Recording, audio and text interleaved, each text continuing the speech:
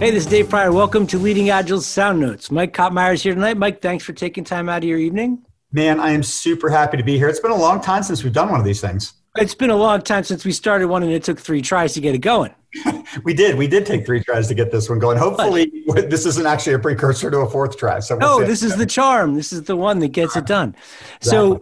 So Mike's been doing a series of webinars, and we're going to be doing podcasts as sort of companion conversations to those. So maybe extend some of the ideas, dig into some of it a little bit deeper. I've got questions based on what I've been seeing in them. But what kind of brought about the idea for doing this video series, Mike? Well, so what started as I was down in my gym and I was thinking about stuff. And in the original series, I don't think this is where we're starting today, but the original series we did was around things I call like the physics of agility. Because one of my big themes is like I get frustrated and we get hung up on Scrum or the processes and things like that. And I kind of think that there's just things that just have to be true if we're going to be able to do Agile, right? So like the things I was writing up on my board are like the ability to balance risk and uncertainty, things we know and things we don't know. I was thinking things like encapsulation, orchestration, balancing capacity and demand. There's a 4th one that I seem to keep slipping my mind. But so I reached out to Tim and I said, hey, let's do a series. It's like everything was shut down during the pandemic, still kind of is shut down. All the live events were getting canceled. So we're like, how do we get out and how do we talk about stuff? And so we did this first 4 and we had a really good turnout, right? It was a really good thing. We got a lot of positive feedback from it.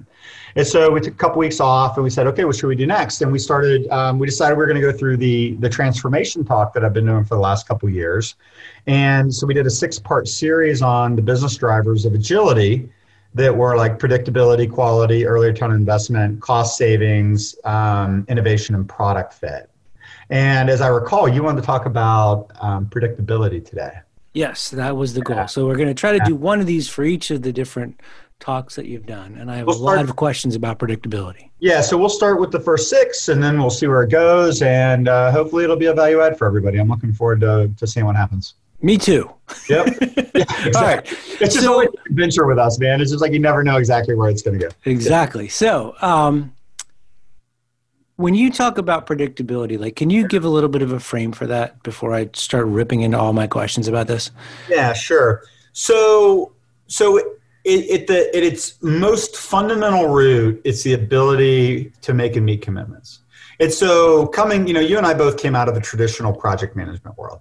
Yep. And it was all about time, cost, and scope. And we knew, because we were like really good project managers, that you get to pick 2, but the 3rd one has to float, right? So you could pick time and cost, but then you have to vary scope, or you could pick scope and cost, but then you have to vary time, right? Because we know that we don't have perfect information.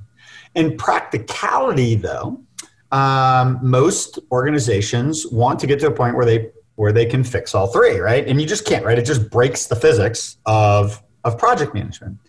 But I think sometimes in the Agile community, what we do, though, is we take that too far and we say, because we don't know everything, that means we don't know anything.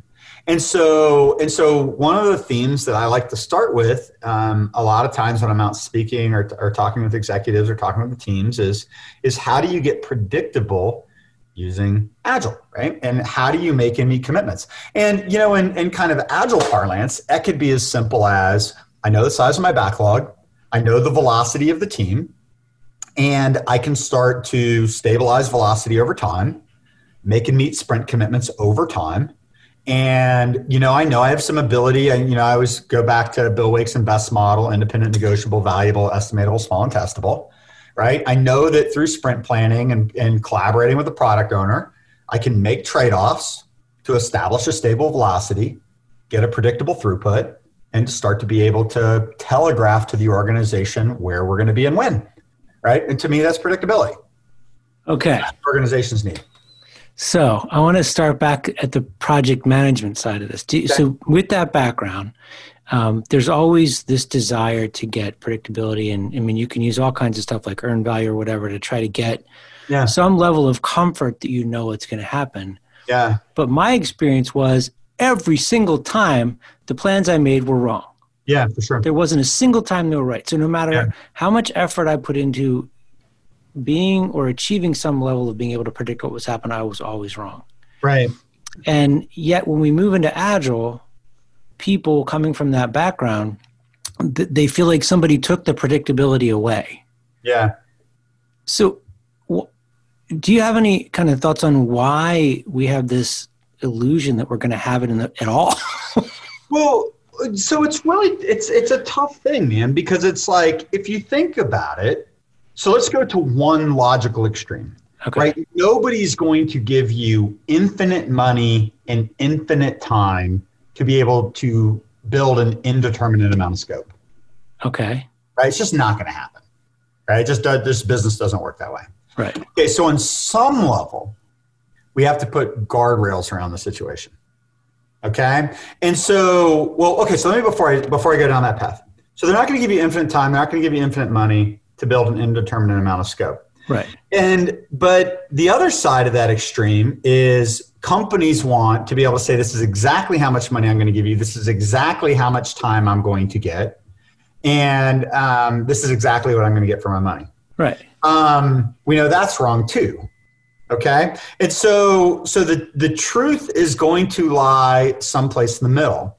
The reason why the traditional project management storyline is so appealing is that it gives you the illusion of uncertainty, or excuse me, the illusion of certainty. I can't talk about it. The illusion of certainty, right? So to your earlier point, we know that it's always going to be wrong, but there's a period of time where at least I have the peace of mind because somebody told me I was going to get what I wanted when I wanted. Yeah, right? Exactly. Right.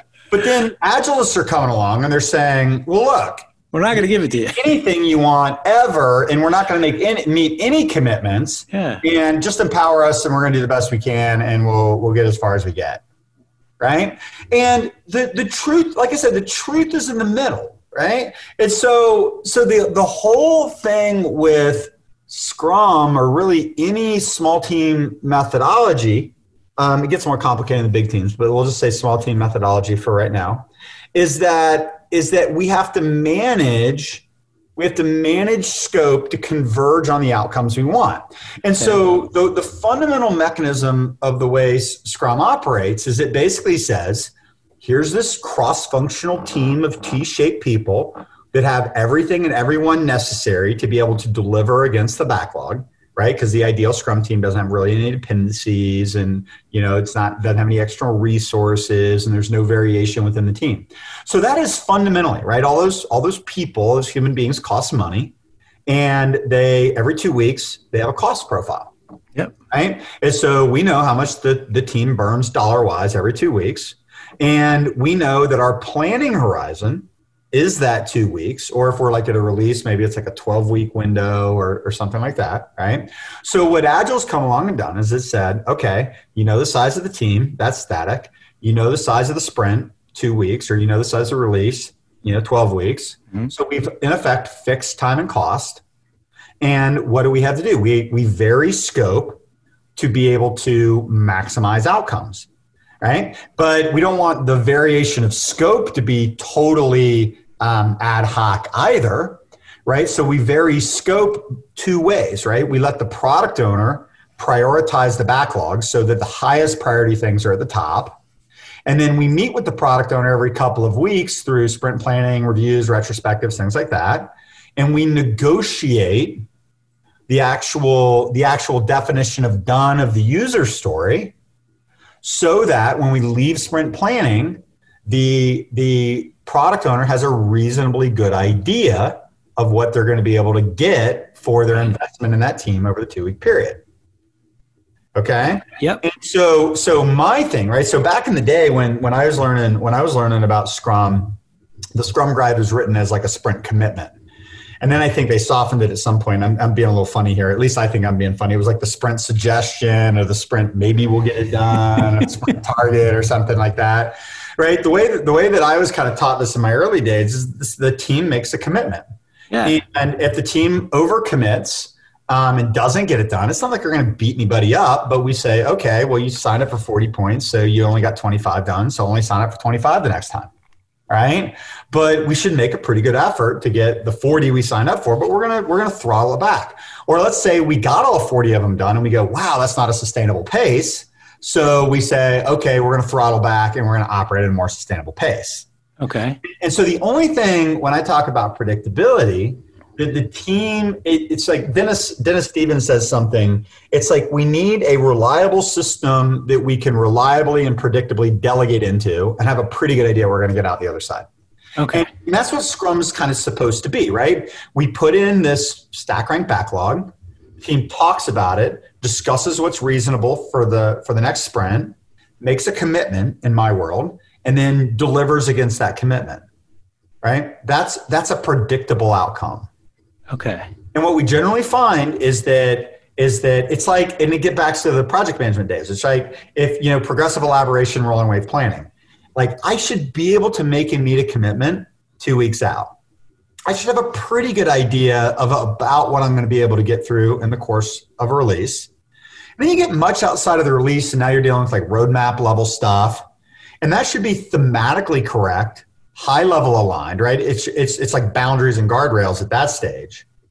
But but this is the thing I think people miss is that when we talk about scope being negotiable, again, it's on two different dimensions. It's the prioritization in the backlog, right? We can take stories out, we can put stories in, but it's also in terms of the scope and complexity of the user story too. Right. So the acceptance criteria can be negotiated within the sprint. Yeah. To make sure that the user story is delivering the highest value, benefits and leaving out the things that are less valuable, right? And so if you think about it, right? So we're fixing time and costs on these 2 week intervals, and we're constantly negotiating with the product owner to maximize value. Right. And generally what happens, right? And you've seen this, I've seen this, is that when you keep a team together and you focus them on a singular backlog with a singular product owner, and they start to develop like really good kind of tacit understanding of what it is that they're working on, velocity stabilizes. And that team gets really predictable. Okay. They get really good at making meeting commitments. And then we do things like we turn around and give them a different product owner and mix backlogs. And then we rotate people in and out of the teams and we totally destabilize all that stuff. So predictability is the key, man. I'm telling you. And so the point being, right? So here's the interesting thing. The point being, and then I'll let you ask your second question or go on this one. I got one. I'm in London. I know you do, right? So, but here's the thing, right? If not predictability, what else? Right?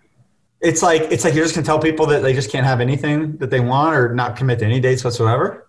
Only if I'm waving my hands in a circle. Yeah, you might be able to get away with that in certain contexts or in small environments, but where predictability gets really key is when even in the best situations, right? You got multiple teams that are working towards some sort of common outcome or some sort of release and market or whatever, right? It's like the teams need to have some degree of predictability so that they kind of know where each other are going to be. Okay. Especially if they get integrated with each other. Yeah. All right. So can I ask my question? Absolutely, please. Okay. So it's kind of based on what you just said plus what is in the video, and I'm heading towards the enterprise level part of it. Okay, cool.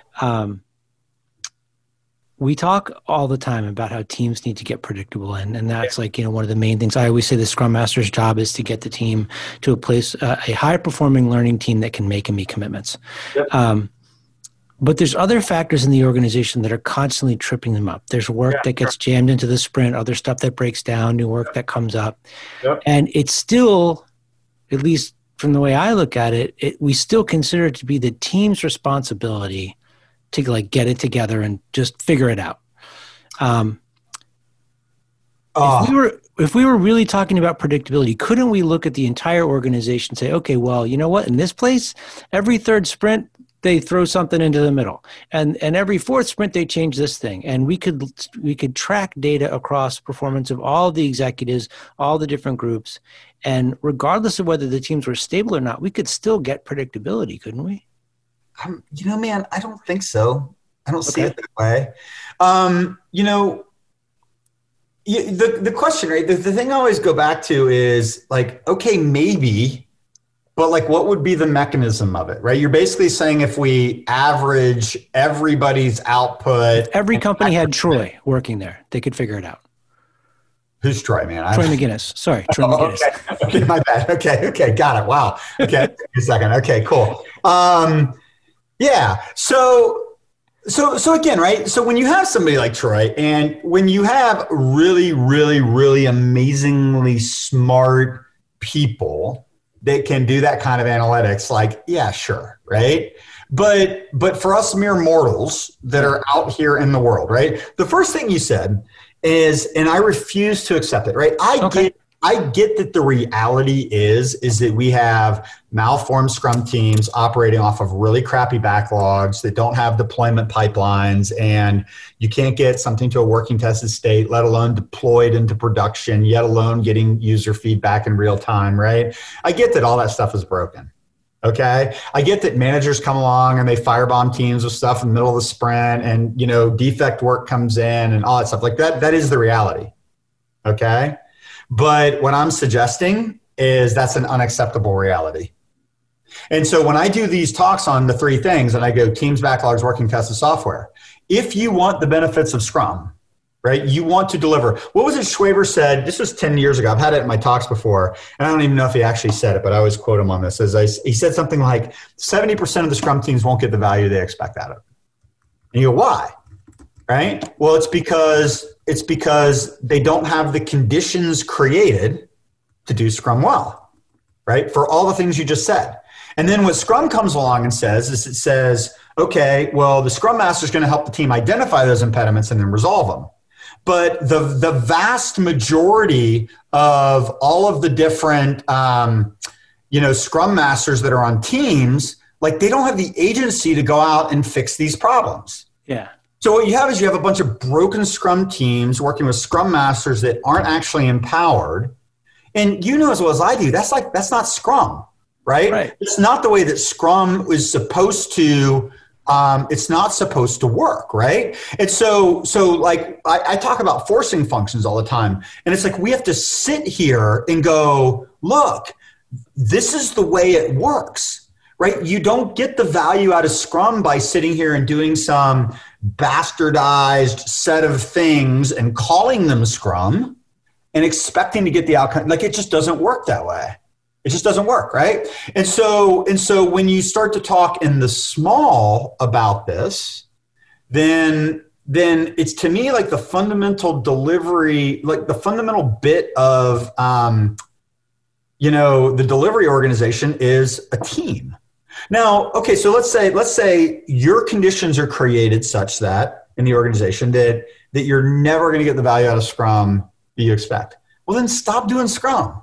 Right? I mean, this is where David Anderson came along and introduced Kanban, 10, 12 years ago now.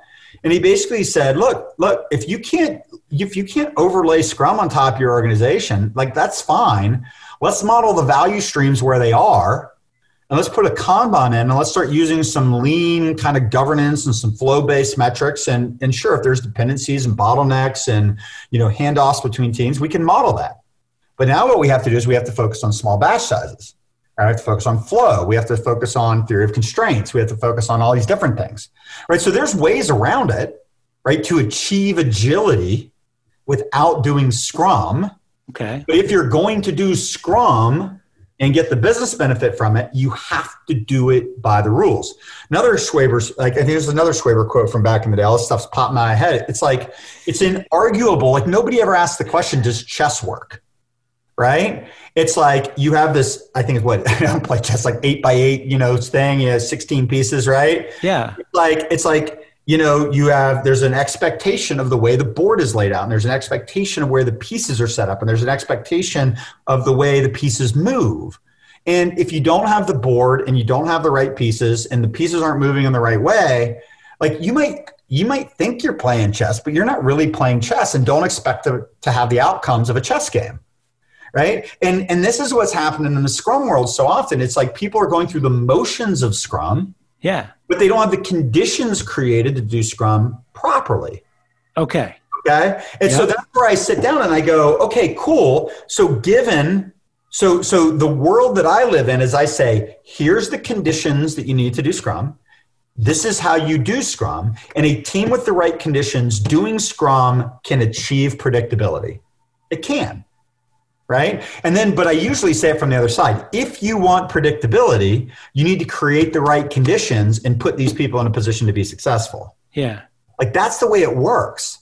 And so when we go in and do transformations, it's like this is the reason why, I'm not a big fan of a training only approach. Right. Because it's like you can teach people how to do Scrum all day long, and if they take it back into a broken ecosystem, it's going to stay broken. It's going to stay broken. Yeah. Unless you have somebody who's incredibly skilled, experienced, charismatic, influential, that can create the conditions, right? And they do have a strength of personality. I mean, that happens, right? That's not out of the realm of possibility.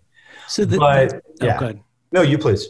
So the thing that I'm trying to get to, I agree with everything you just said, and I love the way that you turned it around too, but I would still say that, if I've got teams that are not fully dedicated, it's predictable. It's going to suck. It's not going to work right. Okay. So I'm looking for something to add on. It's not just predictability. It's predictability of what?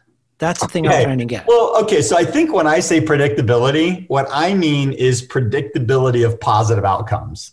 Right?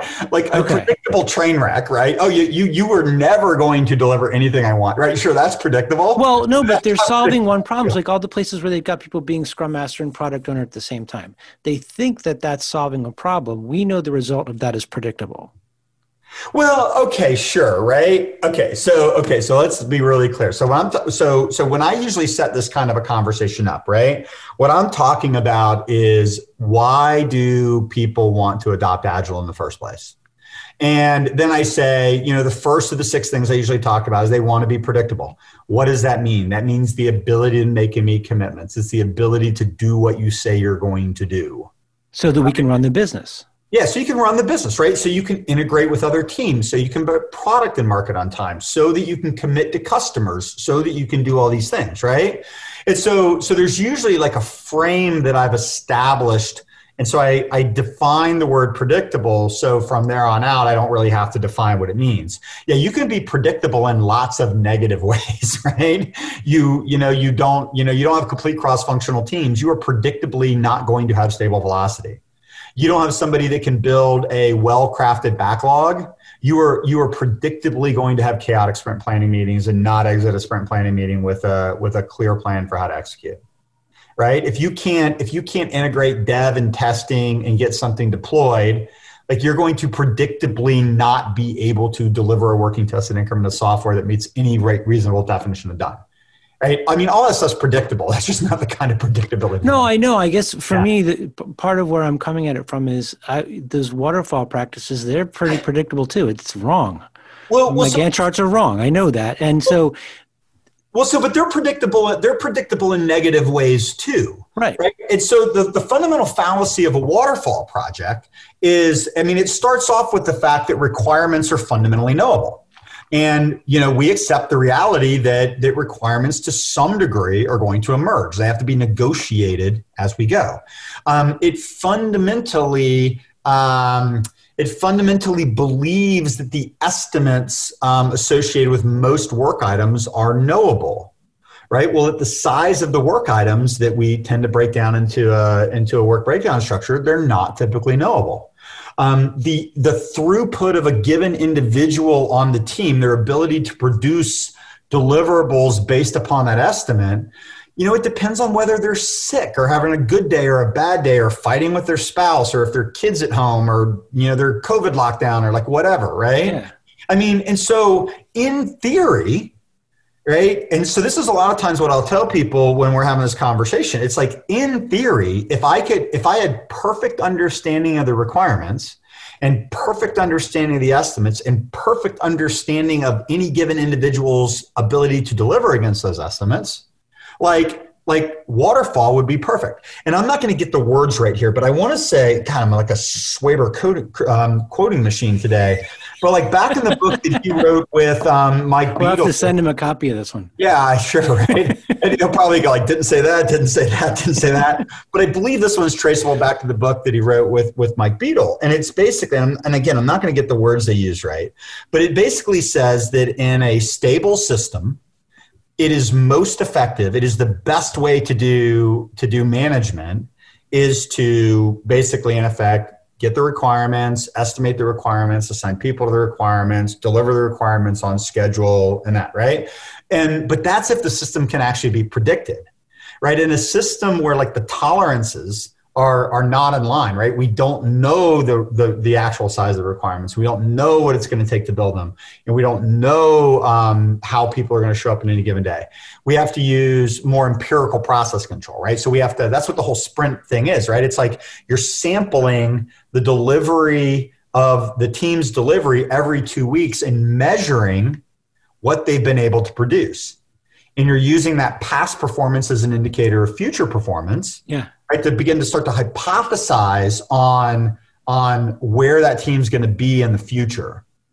And we've taken all these really smart ideas and we've reduced them to very simple concepts. Product owner builds a backlog, works with the team during sprint planning, decides how much to pull in, maybe breaks it down into tasks, right? Puts it on a board, does daily stand-ups, does reviews, does retrospectives.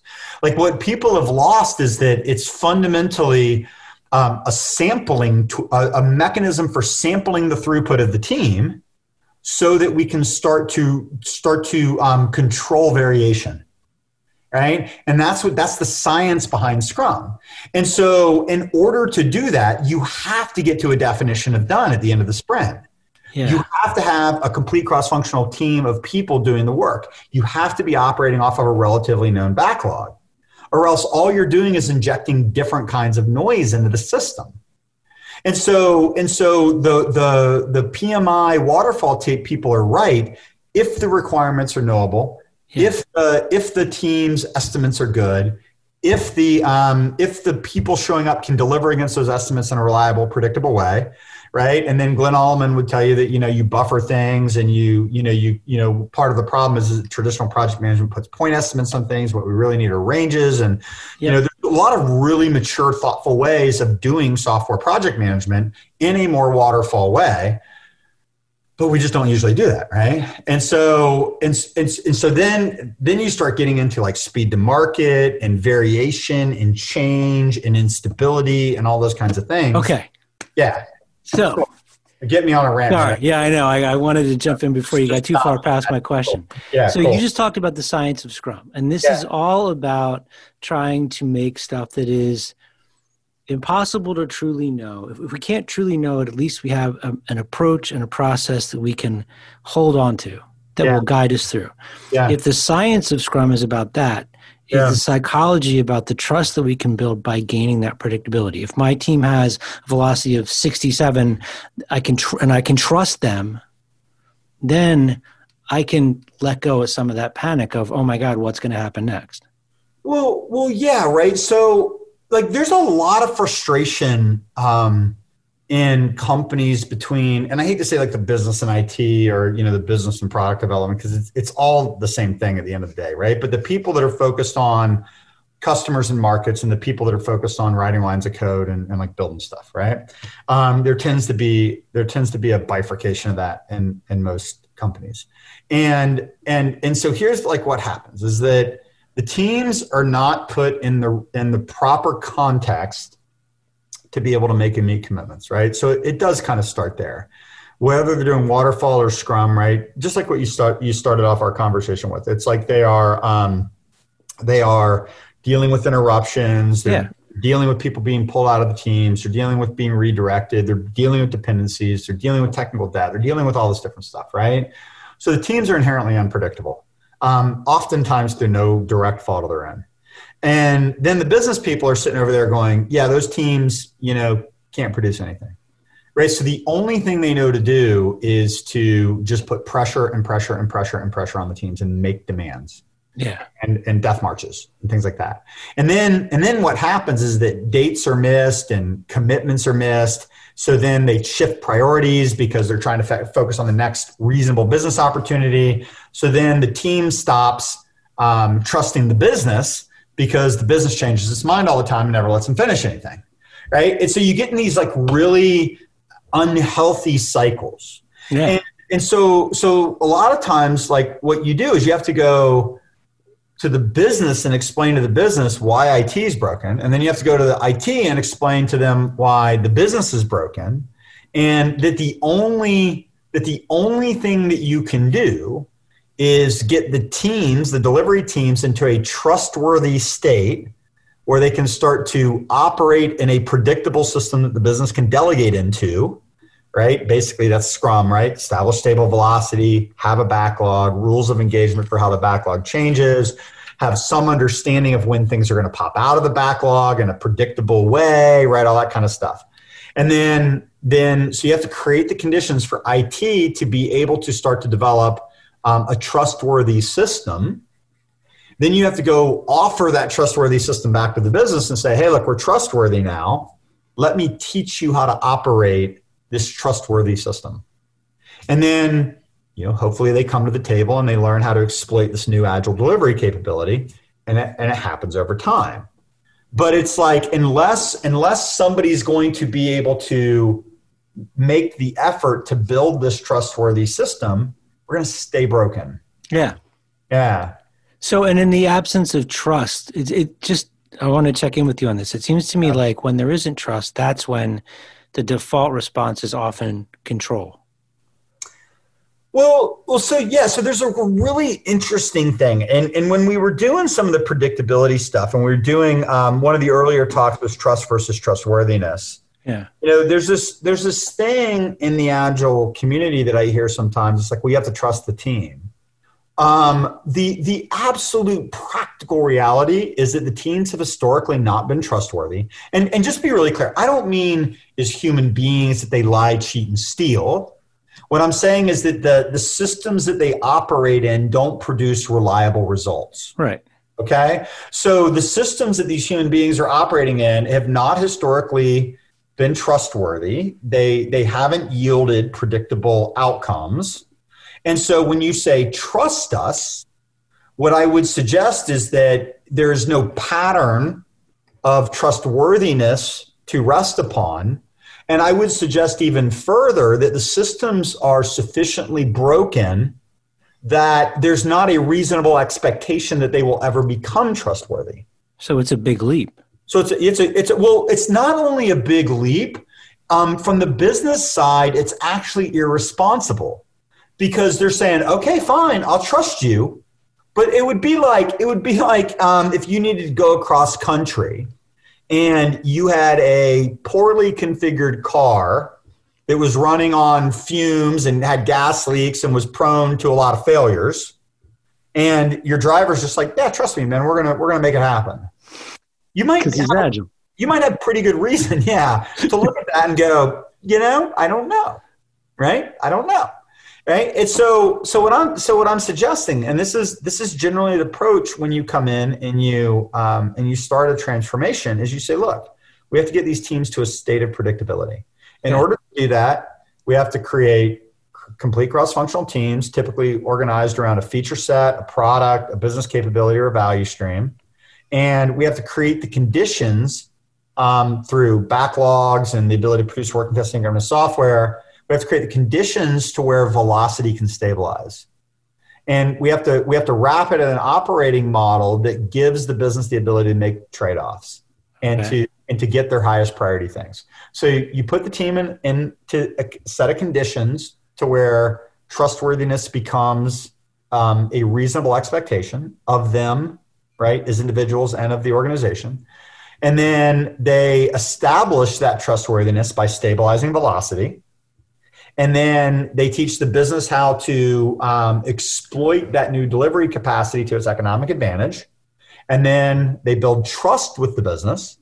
And then as the business begins to trust the trustworthy system, they have less need to artificially manipulate it through command tactics, command and control. Okay. And so if I had a highway, Yeah. and instead of one broken down car, I had 12 broken down cars, Well, yeah. that's where the scaling thing becomes way more problematic.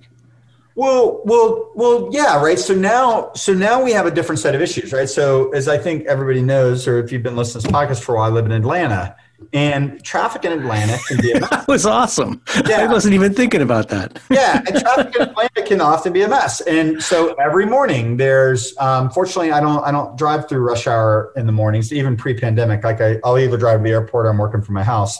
And so, there's two problems, right? It's like maybe three, right? So two are kind of varying on the same theme, right? You have cars breaking down in the middle of the interstate, and you have accidents that happen, right? So the normal flow under the best of conditions has been interrupted. And then you end up with too much volume on the interstate. So now we have like either one of those two things would slow down the organization. It's in the interstate, right? So too much volume will create throughput issues, and individual cars clogging up the interstate will create throughput issues. Then we do them both at the same time here in Atlanta, right? So it's just a big mess. And so the thing is, right? So you got to get all the individual components on the interstate working, to your point, right? All 12 of those have to be in good working order. And then you have to make sure that you're not putting more stuff into the system than can actually move through the system, right? So we started to see in Atlanta, like you start to see red, green stop lines, like throttling the cars. Yeah.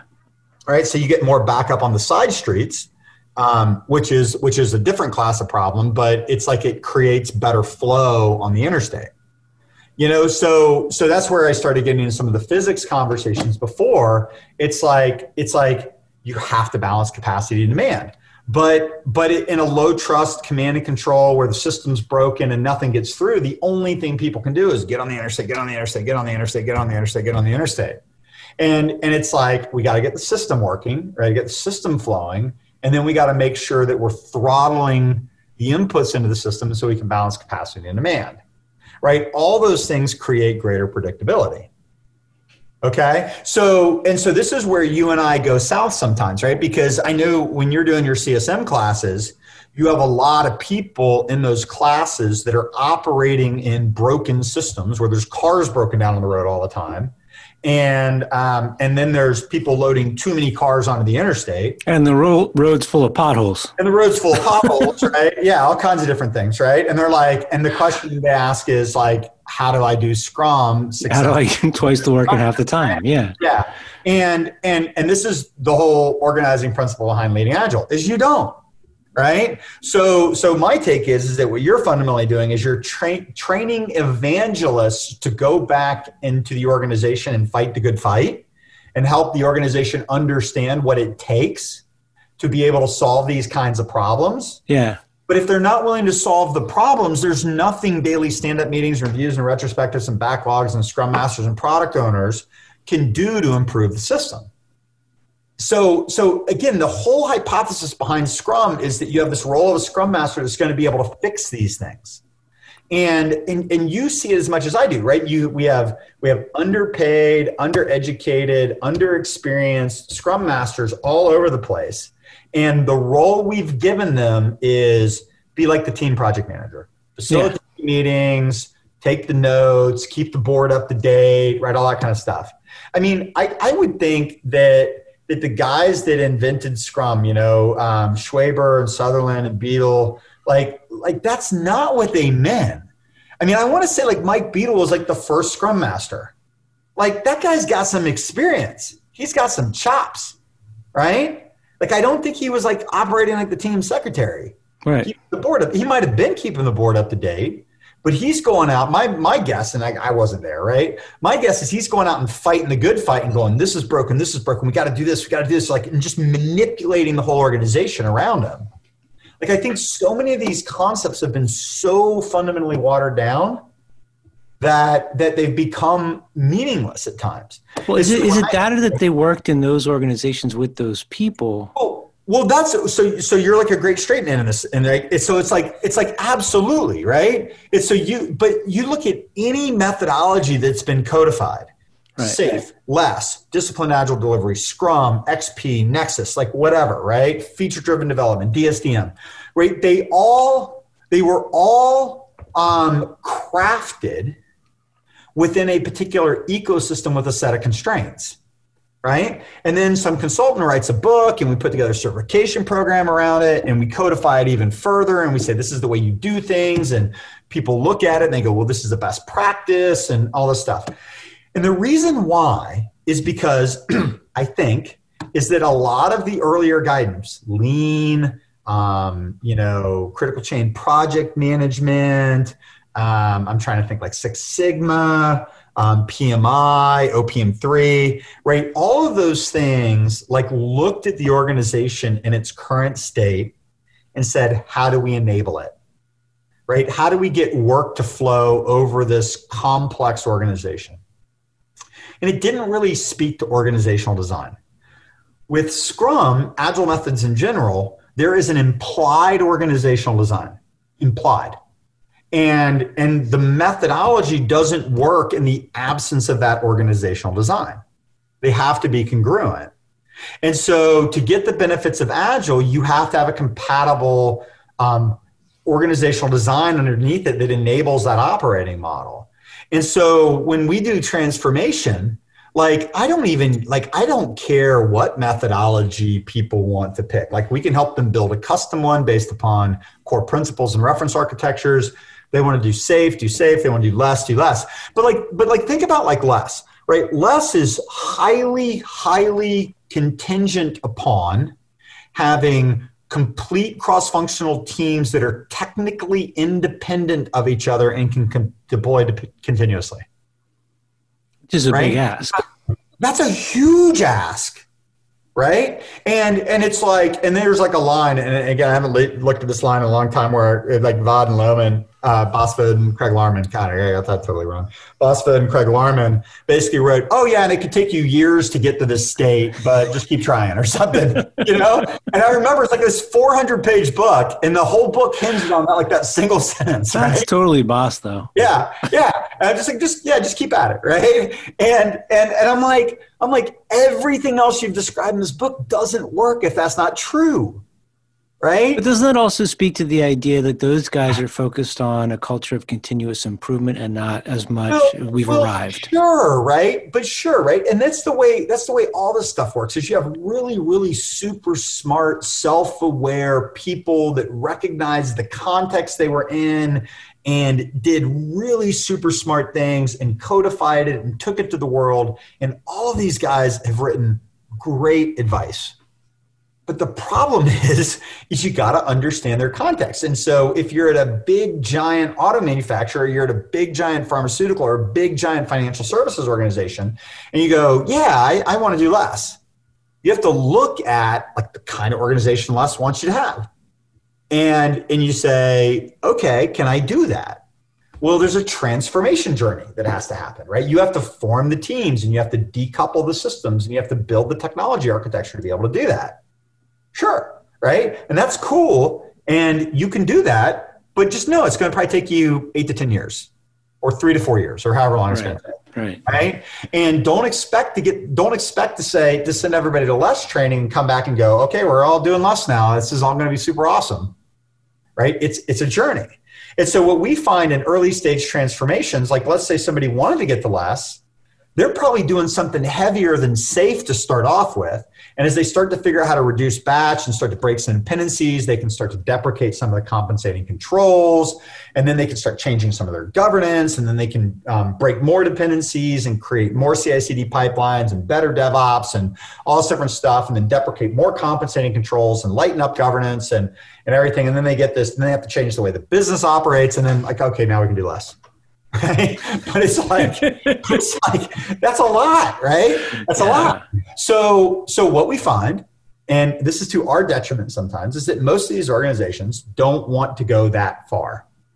And so they need something that is agile enough right? And so what my belief is that we have to be super pragmatic about where it is we are, where we want to be, and how we're going to get there. Yeah. Okay. So, can I ask you one more question about this? Yeah. And then we'll shut it down. What is the biggest misunderstanding about getting predictability at the enterprise level? What is it about getting predictability? Misunderstanding about getting predictability. I mean, in the video you talk about how you have to team level agility is not going to. You can't have enterprise level predictability without team level predictability. Right. Well, so here's the interesting thing about predictability at the enterprise level, right? Especially, and so the context that I'm in is that at the enterprise level, what tends to be the hallmark of a more enterprise-focused agile is that you have work group level delivery with lots of teams that have dependencies between them. And oftentimes you have dependencies between work groups and you have dependencies between platforms. Okay. So enterprise agility is not about any one team doing Scrum. It's about the flow of value across multiple teams doing Scrum. So I tend to think of kind of an epic feature user story decomposition hierarchy. And it can be more complicated than that. You can use different words, but just kind of big things, middle-sized things, small things, right? So small things run through the teams.